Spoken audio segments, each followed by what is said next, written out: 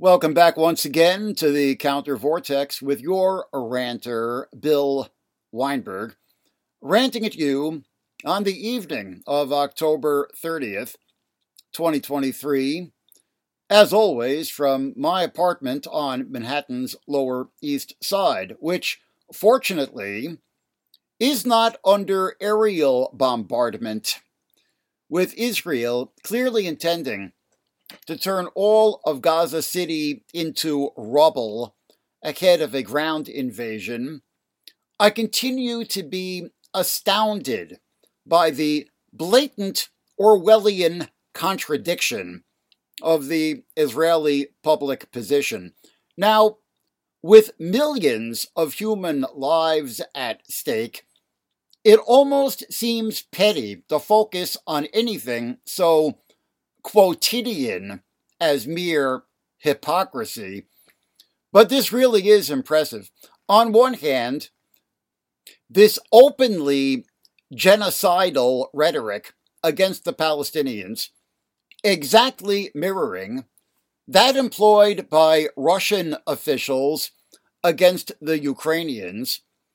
We noted that Israeli Minister of Defense Yoav Gallant declared in no uncertain terms on October 9th, quote, "We are imposing a complete siege on Gaza. No electricity, no food, no water, no fuel. Everything is closed. We are fighting human animals, and we will act accordingly," end quote. Well, now he was just done one better by Prime Minister Benjamin Bibi Netanyahu himself, who actually invoked Old Testament atrocities in a speech on Saturday, October 28th, specifically those unleashed on the Amalekites by the Israelites. Quote, "You must remember what Amalek has done to you," says our Holy Bible. 1 Samuel 15:3, quote within a quote, Bibi quoting the Old Testament, "Now go and smite Amalek and utterly destroy all that they have, and spare them not, but slay both man and woman, infant and suckling, ox and sheep, camel and ass," end quote. End quote. Well, that's calling it straight. And yet, at the same time, they are maintaining this perverse pretense of targeted strikes on terrorist infrastructure. And, oops, there's some unfortunate collateral damage in the form of whole neighborhoods of Gaza City. In Bibi's previous day's speech, October 27th, he said, using one of the official propaganda phrases of the Israeli Defense Forces, or IDF, quote, "The IDF is the most moral army in the world. The IDF does everything to avoid harm to non-combatants," end quote. And he denounced those who, quote, "dare to accuse our soldiers of war crimes," end quote, as hypocrites and liars. Wow, talk about having it both ways, eh? Netanyahu, like Putin, is also playing to World War II nostalgia, in this case the inevitable invoking of the Holocaust. In that same speech of October 27th, he said, quote, "We always said never again. Never again is now," end quote, which is excruciatingly ironic because that is exactly what the Palestinians of Gaza are saying as regards their own plight. The death toll in the Israeli bombardment of the Gaza Strip is now approaching 8,000. Interestingly, the same number of Muslim civilians killed in the Srebrenica massacre in Bosnia in July 1995, which is today universally considered an act of genocide. In a glimmer of hope from here in New York City, the group Jewish Voice for Peace effectively shut down Grand Central Station on Friday, October 27th, to demand an Israeli ceasefire in Gaza. And I do mean shut it down. I got there at 6, but the cops had already barred entry to Grand Central Station in response to the protesters inside. Couldn't get in without a train ticket. Some 300 were arrested. I salute Jewish Voice for Peace and all who were there that night. This is, of course, the critical demand that progressive voices worldwide must be raising at this moment. Cease fire now. The United Nations General Assembly on Thursday, October 26th, voted overwhelmingly in favor of a resolution calling for an immediate humanitarian ceasefire in the Gaza Strip. The 193-member body passed the resolution, sponsored by a group of 22 Arab states, by a margin of 120 to 14, with 45 countries abstaining. I note with deep chagrin, although certainly no surprise, that the United States joined Israel in voting no. And this was the UN's first formal response to the conflict after the Security Council failed on 4 occasions since the airstrikes began, now 3 weeks ago, to reach a consensus on such a resolution due to a U.S. veto. The U.S. does not have veto power in the General Assembly, as we know, but General Assembly resolutions, unlike those of the Security Council, are not considered binding. I also note with disappointment that Ukraine was among the countries that abstained, despite the fact that it has similarly had to repeatedly go to the General Assembly for resolutions against the Russian aggression because of Moscow's veto on the Security Council. But at least we have the General Assembly's official embrace of the demand for a ceasefire, and that's something. But I offer a second demand. I note that on Saturday, October 28th, Netanyahu finally met with the families of the Israeli hostages being held in Gaza, who urged him to accept a so-called all for all, or everyone for everyone prisoner swap. That is, freeing all of the 220 hostages for the some 5,000 Palestinians being held by Israel on security-related matters. Back-channel talks have apparently been opened through the auspices of Qatar, the government of which has indicated that Hamas would accept this deal. And Israel accepting it seems to be the fast-emerging consensus of the families of the hostages, who have been holding vigils across Israel with an increasingly impatient and suspicious and critical attitude toward the government. And, of course, this second demand necessarily implies the first, a ceasefire, because bombing Gaza is obviously inimical to the aim of freeing the hostages. First, because it utterly demolishes any prospects for good faith on the part of Hamas, and because the hostages could be themselves killed, of course.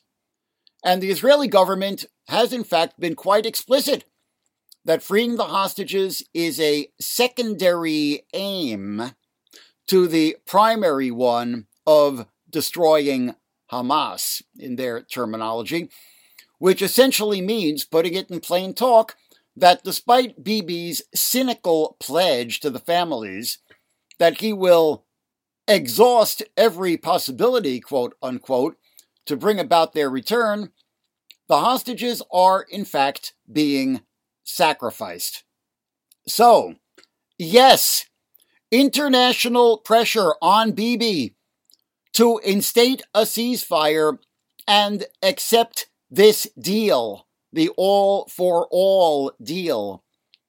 The damage is already beyond horrific, but we are right at the brink of everything getting much, much worse. Perhaps unthinkably worse. And we urgently need to put forth a possible proposal for a mere step back from the brink. And this one, I submit, has moral authority behind it because it recognizes the humanity on both sides, and perhaps as the possibility of breaking through the propaganda disconnect in which each side can only see the brutality on the other and believes that that brutality justifies that of its own. This is a demand that could de-escalate the violence while exploiting this crisis to press for long overdue justice for the dispossessed Palestinians. I noted a couple of weeks back that Mustafa Barghouti of the Palestinian National Initiative was one of the first to propose this solution in an interview with PBS NewsHour, October 11th. I again quote his words, quote, "I'm calling for a peaceful resolution. That's why I say now we should move in the direction of immediate ceasefire, de-escalation, immediate release of all Israeli prisoners in Gaza in exchange for releasing Palestinian prisoners in Israeli jails, who number 5,300, including some people who have been in jail for no less than 44 years. So release prisoners, exchange prisoners, have a ceasefire, stop this madness that is going to happen, and let's open a road for peace and for resolution by ending the occupation and allowing us and the Israelis to coexist and live in peace," end quote. Now, I can hear you protest that the Israelis held by Hamas are hostages rather than prisoners because they've been detained extrajudicially, they've never been charged or tried for any crime. Yeah, okay. And some 500, at least, of those roughly 5,000 Palestinian detainees held by Israel have similarly never been charged or tried for any crime, but are being held under so-called administrative detention, pursuant to terms of Israel's Emergency Powers Detention Law of 1979 and military regulations in place for residents of the occupied West Bank and Gaza Strip.